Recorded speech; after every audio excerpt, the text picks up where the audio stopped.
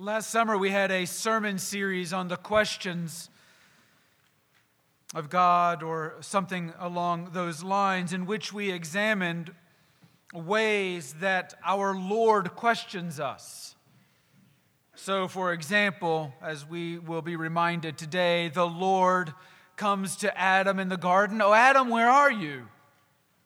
It's not a question for the Lord's benefit, it's a question for Adam's benefit. And I just realized that this psalm that we just sang, and the arrangement as Nathan Clark George has it, has us asking repeatedly, who is this glorious King? Who is this glorious King? Who is this glorious King? It's a question not for the benefit of the King. It's a question for us, who are prone to answer all too quickly, "Well, the Lord, the Lord." And so we ask again, who? No, really, who is this glorious King? And what does it mean that we answer the Lord? I know that sounds like a Danism, and it is. But I pray that you will recognize by the time we are finished today, that you will recognize, oh, he's tricky. He had us thinking about the conclusion before he even started the sermon. Today is Lent, the first Sunday of Lent. Lent, as some of you probably know, begins with what is known as Ash Wednesday, traditionally. It's a season in which we stop and give more intentional attention to who we are and what it is about us that necessitated the mighty works of the Lord's great love in the person of Jesus Christ. It wasn't just a whim. It wasn't just a fluke. It wasn't just that the members of the triune God said to one another, as we might say to one another, "Hey, let's go to a movie tonight."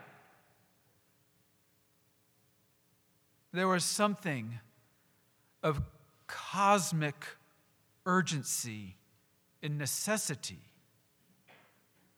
that compelled the triune God to gift to us out of his great love part of himself, Jesus, the Son of the living God, who suffered, as we will be celebrating in the next several weeks, died, was buried, raised again from the dead for our salvation, and reigns today to make all things new. What could have been of such magnitude, of such urgency, to require such a stunning act?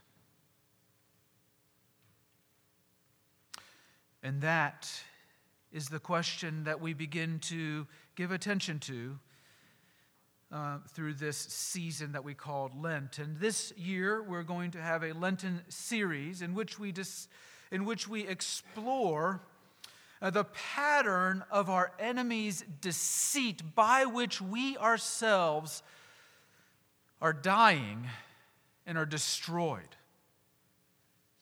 How is it that the enemy sows the seeds of our destruction in our lives?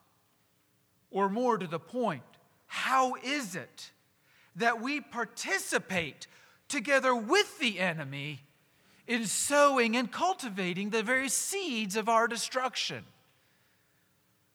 That's the question before us in our Lenten series.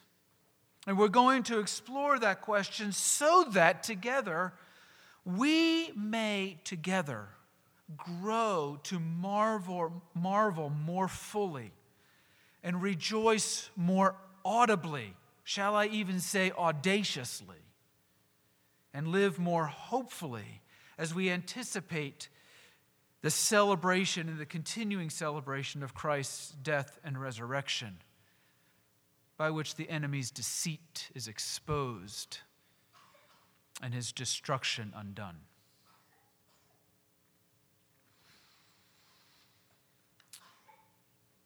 And so today, we're going to be looking at Genesis chapter 3. My prayer is that you will resist the temptation to tune out because it's a story that is so familiar to us, and that by faith you will tune in. Because here in the account of Adam and Eve's temptation and fall, we find the account of our own daily temptations and fall. And once we see this seminal pattern unfolding for us in Genesis chapter 3, we discover that we will encounter this, that we do encounter it on a regular basis.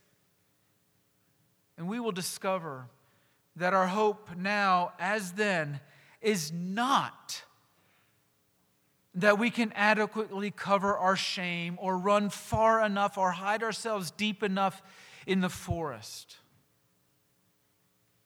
But our hope is in the very faithfulness, goodness, and wisdom and love of the one whose faithfulness, goodness, and wisdom and love we have been doubting. Our hope, brothers and sisters, is not that we go to church somewhere on Sunday. Our hope, brothers and sisters, is not that we are so wise as to know that our hope is not that we go to somewhere on Sunday. Our hope is not that we are less fickle and frail and faithless than we are. Our hope, as I hope we will see today, is that He is far more faithful and loving and generous than our suspicious doubts dare allow us to imagine. So read with me, if you will, Genesis chapter 3, the first 13 verses.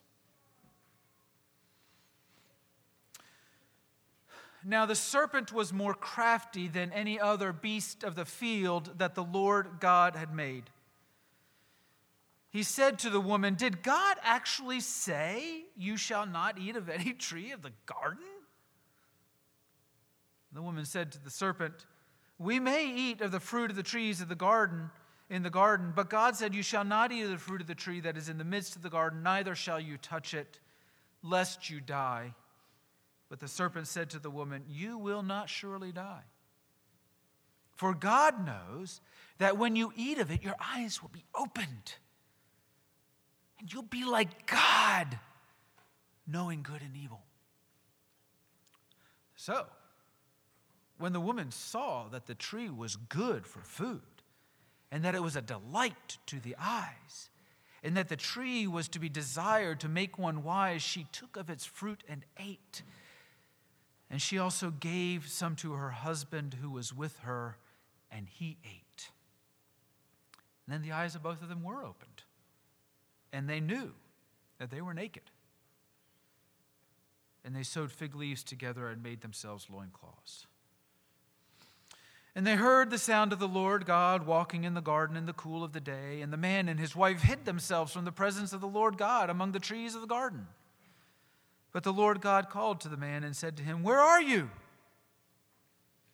And he said, 'I heard the sound of you in the garden, and I was afraid because I was naked and I hid myself.' And he, that is the Lord, said, 'Who told you that you were naked? Have you eaten of the tree which I commanded you not to eat?' And the man said, 'Well, the woman whom you gave to be with me, she gave me fruit of the tree, and I ate.' Then the Lord God said to the woman, 'What is this that you have done?' And the woman said, the serpent deceived me, and I ate. The account goes on, but we will end there. This is the word of the Lord. And I know that for those of us with our North American sensibilities, it doesn't sound very good, it doesn't feel very good, but indeed, it is good news because it is the word of the Lord who has shown himself repeatedly to be our loving God, that we may know him. So let's ask by his Spirit that we may indeed hear him speak. And so, Father, we come to this, your word, in this place that you have set aside, in this hour that you have set, for us, your people, to gather in your presence, to hear you speak.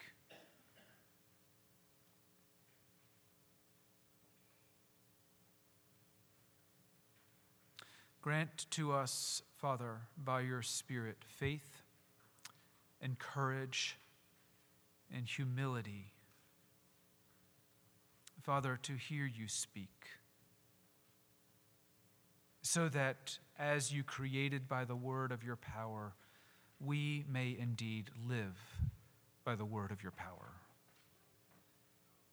Protect us from error and feast us upon the bounty of your truth, the truth of your love in Jesus Christ, for it's in his name that we pray.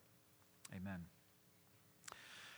I am not a music aficionado. I like music, but, especially when you have somebody like Scott Finch in the congregation, you have to be honest about what you know and don't know about music. And what I do know about music is that there's a lot of strange dots on a piece of paper.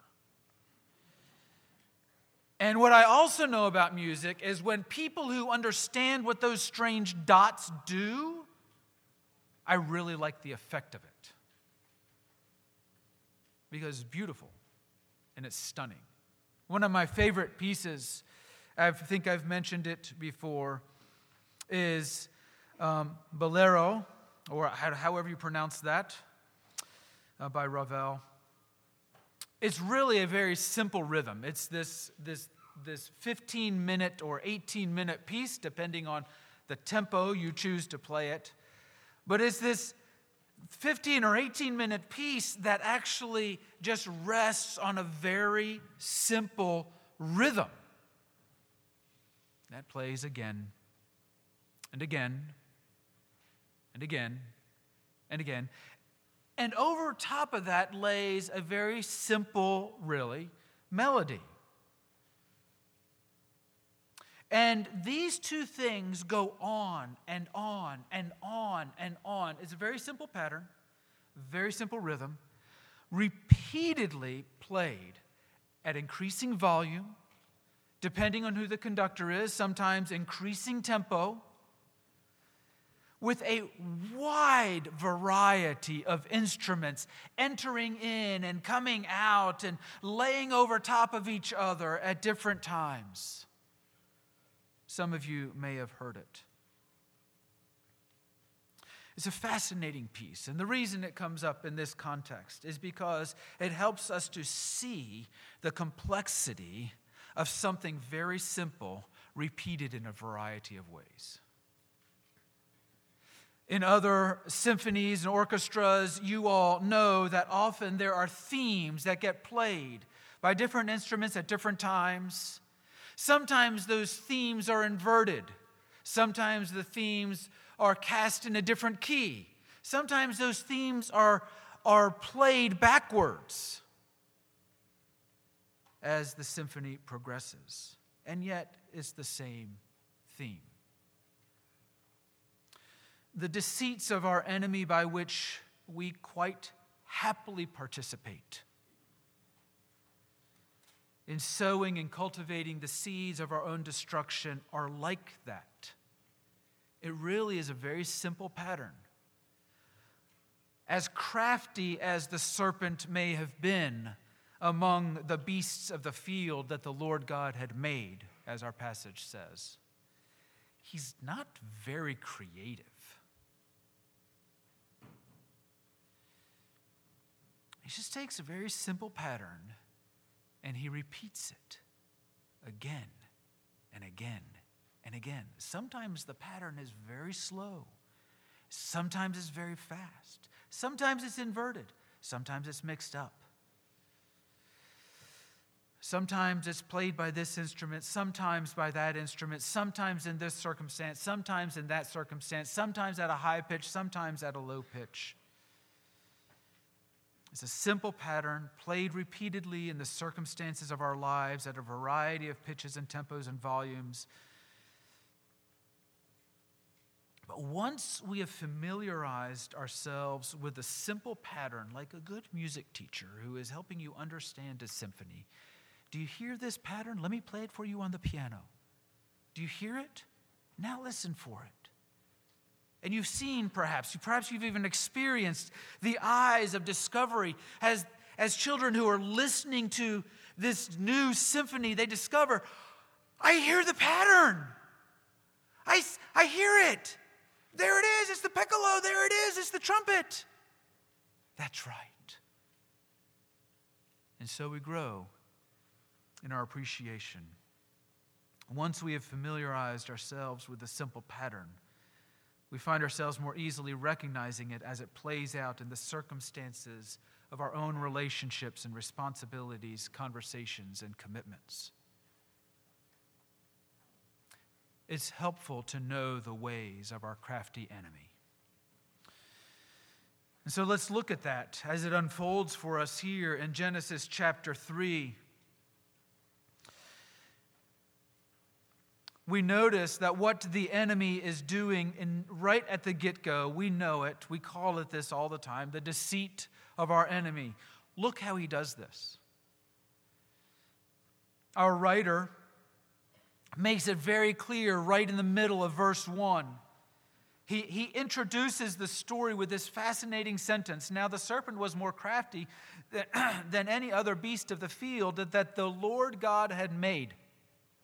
Now, in typical fashion for a biblical author, he just makes this sort of throwaway comment that we just pass over.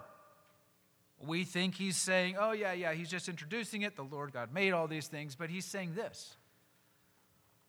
The Lord God made. Because look what he does in the next sentence. He, that is the serpent, although there's some debate about that, but I'm not getting into that. He, that is the serpent, said to the woman, did God actually say? Do you see what happened? Look at it again. Our writer introduced the story by saying that the Lord God had made. And the serpent, in beginning his deceit, says, did God actually say? Do you see what happens? As the enemy begins his ways upon us, he separates the office of God from the character of God. You see, because the word God here is just the Hebrew word Elohim. It's just a generic term for transcendent being, for supreme being. The author wants us to know that in fact, however, the supreme being by whose power all things came into being is none other than the Lord God, Yahweh Elohim, the covenant-making, the covenant-keeping God. The God of Abraham, Isaac, and Jacob, the one who came to Abram and called to Abram and said, come and go with me, and I will show you a land, and I will make your name great. That's the God who is in view here. And our enemy very subtly and very quietly separates for us the character of God from the office of God. And then, having done that, he sets about leading us to assassinate that character. Notice what he says. The ESV reads, "Did God actually say?" One commentator says, it's given English idiomatic expressions, you might read it like this to get the sense here. He sidles up to the woman as she's walking in the garden. "So, I heard that God actually said, 'You shall not eat of any tree in the garden?' That can't be possible. Are you serious? I mean, I'm not God or anything, but I mean, if that's what he said..."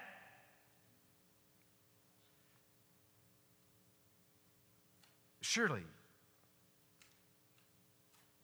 he's not that ridiculous. But who am I? I'm just a serpent. I'm just saying. It seems strange.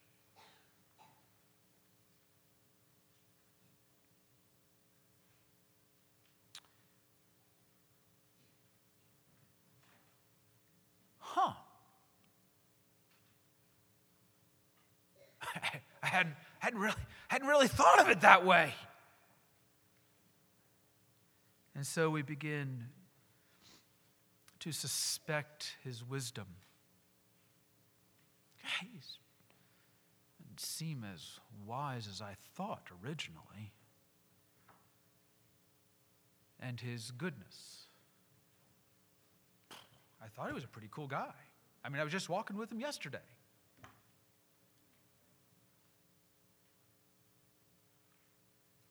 And his trustworthiness. Is he hiding something from me? Has he got a control issue, this God guy? I bet he thinks he's in charge of everything, doesn't he? Huh. Some sort of power trip.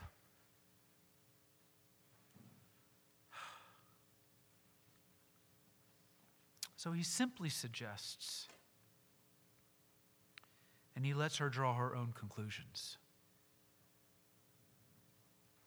There's nothing more irresistible than the sensation of being one's own man or one's own woman, as the case might be.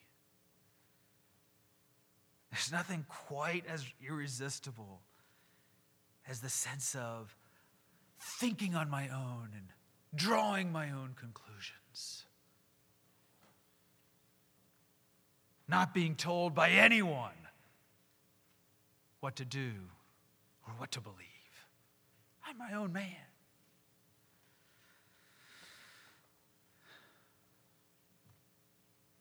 And so it's in this connection that we should note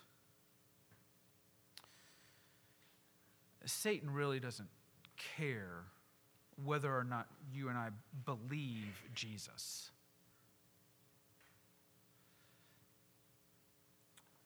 As long as you believe that you're believing Jesus, so to speak. As long as you believe that you are in charge of what you believe, who you believe, when you believe, and when you will bow your knee in submission to that. Believe Jesus all you want. And don't believe him all you want. It doesn't matter because you're your own man.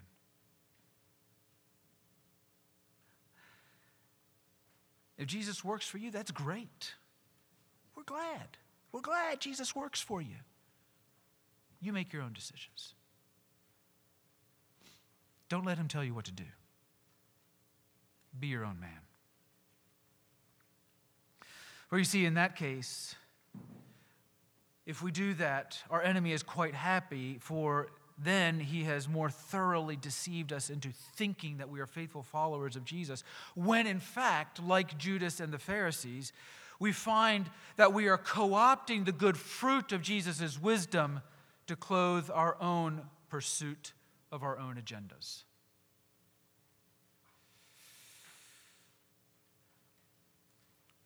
The deceit of our enemy is the mother of all ad hominem arguments. You know what an ad hominem argument is? If you don't like the content of an argument, attack the person. If you can't refute the content of an argument, attack the person. Our nation nowadays loves ad hominem arguments because it's all we have left. If we can discredit or dismiss the person, then their words become irrelevant. And so it is, having assassinated or having led the woman to assassinate the character of the one whose word was spoken, he now sets about twisting and redefining and distorting. Is it true? You shall not eat of any tree of the garden? Well, let's look at the original command, verse 16 of chapter 2. The Lord God commanded man, saying, "You may surely eat of every tree of the garden." It's the same word, every and any.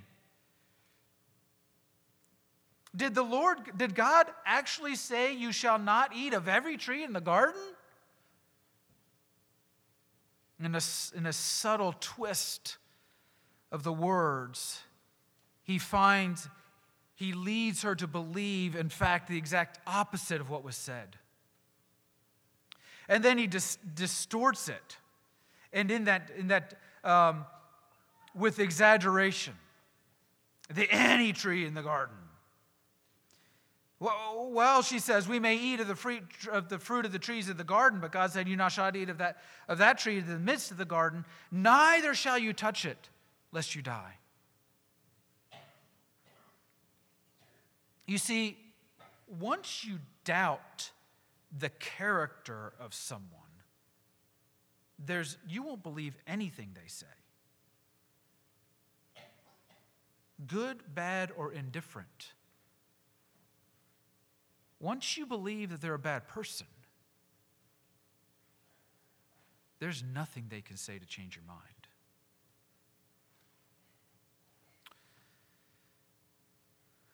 The more things change, the more they stay the same. Our enemy is completely fine with us thinking that the foundation of his deceit, the foundation of his deceitful work in our own life, is a superficial focus upon the particular words of God. That is secondary. For if we grant him the terms of the debate, speaking of God in the abstract and suspecting the goodness and wisdom and trustworthiness of that God, then he knows that no matter what our relative to position on inerrancy and infallibility, we will always set ourselves up as judge and jury of the word. Because the one who speaks is not good, wise, or trustworthy. We will obey that which we find agreeable, and we will celebrate God as being agreeable, and we will dismiss that which we find to be unreasonable or absurd. And we will cluck our tongues that the wise, good, and trustworthy God is not reasonable. So listen carefully to those who seek to wiggle out from under the plain sense of Scripture. They are either seeking to undermine or redefine the character of God or exalt their own character as the measure of all things. I had an experience like this, not recently, several years ago, and I've used this example before and I'll use it again, where Scripture clearly calls us, as we were reminded last week by Steve Corbett, Scripture clearly calls us to love the poor. It's very clear. And so, because I'm a faithful pastor, I was speaking to one of our deacons at the time and said, was pretty clear. But hey, it's not as simple as it sounds. It's pretty complex. I'm just trying to figure out what it looks like. And in a characteristic moment of clarity, my dear friend said to me, "Oh, you know what it looks like. You just don't want to do it." And he was right. Because it's not as complex as our deceived little hearts want us to think that it is. It's not as complex to love one another as our deceived little hearts want us to think that it is. It's not as complex to love our neighbors as ourselves, as our deceived little hearts want us to think that it is. We're just not sure that God is good, wise, and trustworthy in issuing such a command. Having undermined the character and twisted the word, he turns now to flatter us. You will not surely die. Oh. God knows that when you eat of it, you will be like God. Imagine the possibilities. You are gifted. You have so much more potential than God is allowing you. If you just reach out and take that right there, imagine the places you will go. Your name will be great. You'll be remembered for eternity. Oh, yes, you will. And she thinks, wow, it's so easy. They say there's no free lunches, but boom, here it is. An apple. And I'll be like God. It doesn't say apple. Forgive me. Fruit. I could really be somebody.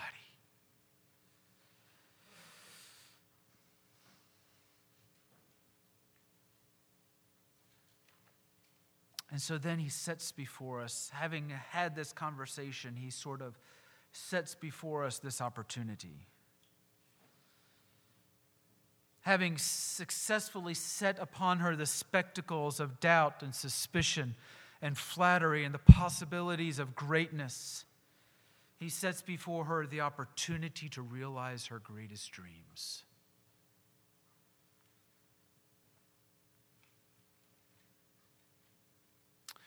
And so she looks. Verse 6, the tree is good for food. It's a true statement. Genesis chapter 1 tells us that repeatedly. It's true. It's good. It was good. That it was a delight to the eyes. That's true. It was a delight to the eyes. And it was a tree that was to be desired to make one wise. It's true.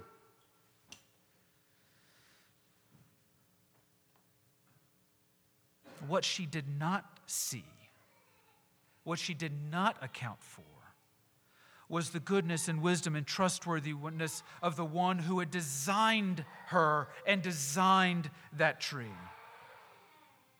You see, seeing well and evaluating poorly, she saw rightly, but she failed to account for all the data. She saw the tree for what it was, but she failed to see the one who made the tree. You see, the effect of the serpent's deceit is that we trust our impressions rather than our Lord's instruction, our wisdom rather than his word. And thus it is in our own circumstances that we often rightly see and name circumstances. Pastor, you have no idea how difficult my marriage is. Right statement. That's true. One, I don't know. And two, I suspect that it is extremely difficult. But we need to account for the one who has created the marriage. Pastor, you have no idea how difficult and how ornery my parents are. I know. Actually, I know some of your parents. So I do know.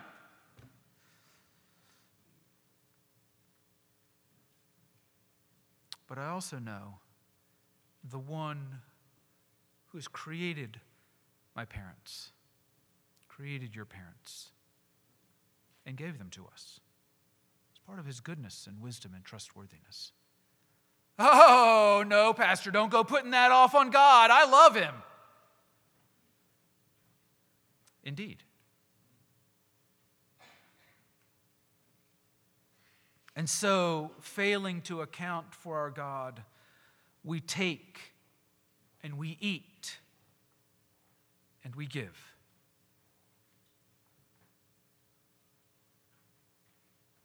So she took of the fruit and ate, and she also gave. Hey, she says, take this and eat this, for in this is life and wisdom and goodness.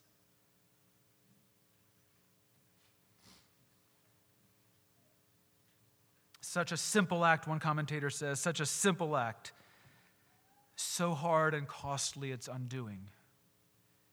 For God will taste poverty and death before take, eat, and give become verbs of salvation and joy again.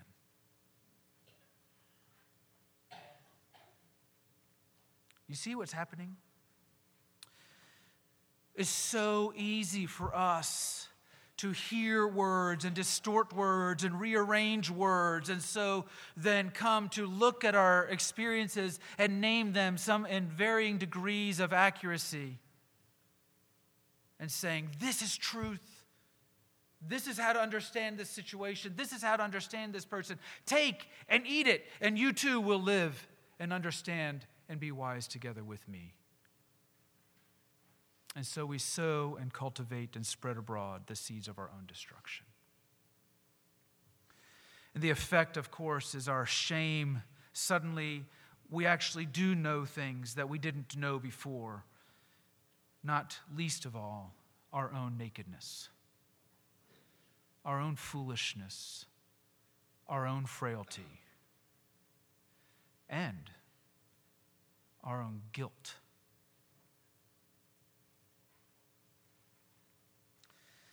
Which causes us to run and hide and cover and fear and accuse and blame shift, and as we will see in the course of our series, murder. It's so amazing how we see it again and again and again. Just recently, our Little League basketball season ended. And I tell you what, if you want to see aggression, you watch 10 and 11-year-old girls play basketball. You'll see some aggression. But you want to see 10 and 11-year-old girls learning to do what you and I do so well? Then watch Little League basketball. There's one who is learning to be very aggressive. And she's learning how to hide her aggression. And so she will do the whole football blocking move and send her opponent shooting across the court. And then she'll do this number.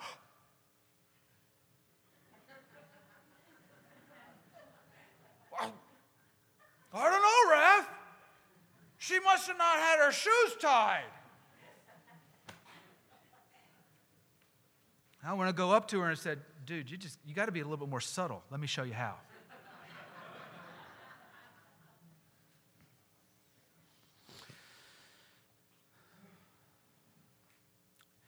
The issue at stake here, brothers and sisters, is actually not directly in our passage. It plays throughout our passage and is referenced in our passage.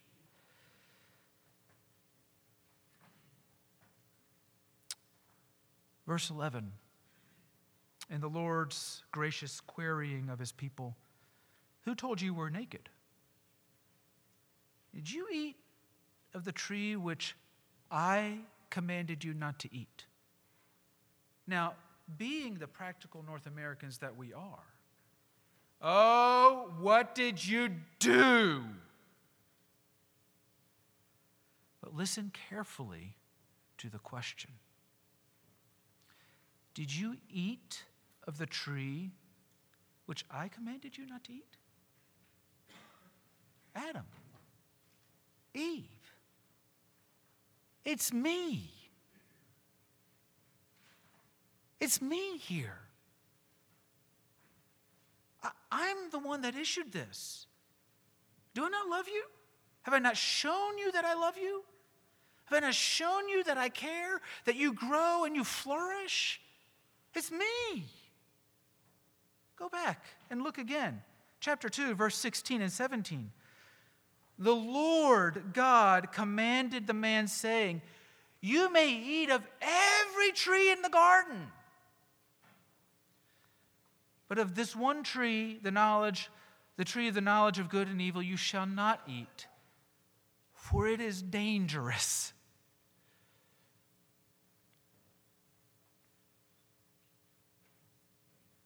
And if you do, you will surely die. Why? The fruit was poisonous. That was the issue. No. The tree is but the occasion for us to query ourselves, as it were. To say, who is my God? Not just identifying who he is, but what is his character toward me? Is he indeed the loving God that I know him to be? Is he indeed the good God that I know him to be? Is he indeed the wise God that I know him to be? Is he indeed the trustworthy God I know him to be? Because, brothers and sisters, that's the seed of our enemy's deceit. Think about it. As Adam and Eve wandered about the garden, they see the tree and they wonder, is he in fact as good and wise and trustworthy as we know him to be? So think about this. The tree there is always confronting Adam and Eve with this question: who made you? Is he good, wise, trustworthy, and loving? Can you trust his designs and his plans and his purposes for your good and for your flourishing and for his own glory? And so when you begin to recognize that, now think about any command. Think about any command in Scripture. Think about any command in Scripture. And the base is the same. Honor your father and your mother, which I've just referred to a few minutes ago. Most of us know our parents are profound sinners. Why would I want to honor them? They're not honorable. Well, is your God good, wise, trustworthy, and loving? I bet he knows something you don't. Imagine that. So, if I walk in obedience to honor a people who show themselves to be not honorable, do you think I might learn something from that? Yes. You might actually grow in your knowledge and experience of the love of the triune God himself. What about another one? Absorb the insult. You know, the whole hand-slapping thing that Mr. Corbett referred to last week. Right? Absorb the insult. What? Well, the question is this: has God shown himself to be the good, wise, and trustworthy God that he is? Or are you more wise and gooder and more trustworthy than he is? I meant to do that, Anne, to demonstrate that I don't have my grammar intact. What about forgiving 7 times, 70 times? Clearly, God got out of control on that one. Go all the way through. because in everyone we are repeatedly confronted with the increasingly undeniable dimensions of our own inabilities to obey, the undeniable unworthiness of the other to benefit from our obedience. And we're pressed into the love of the Father.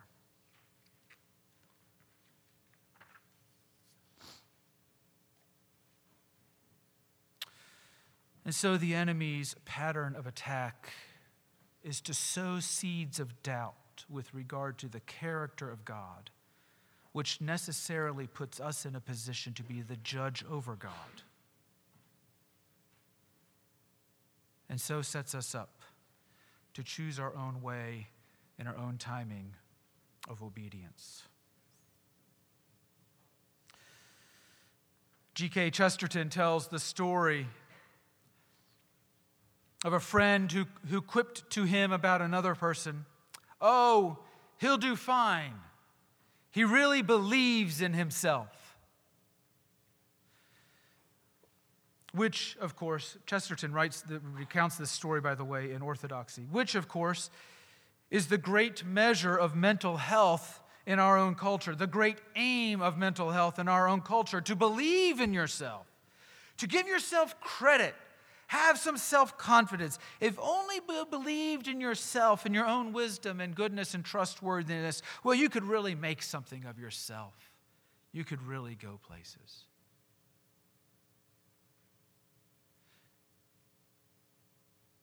Chesterton says this, "Shall I tell you where the men are who believe in themselves? For I can tell you, I know where flames the fixed star of certainty and success. I can guide you to the thrones of the supermen. The men who really believe in themselves are all in lunatic asylums."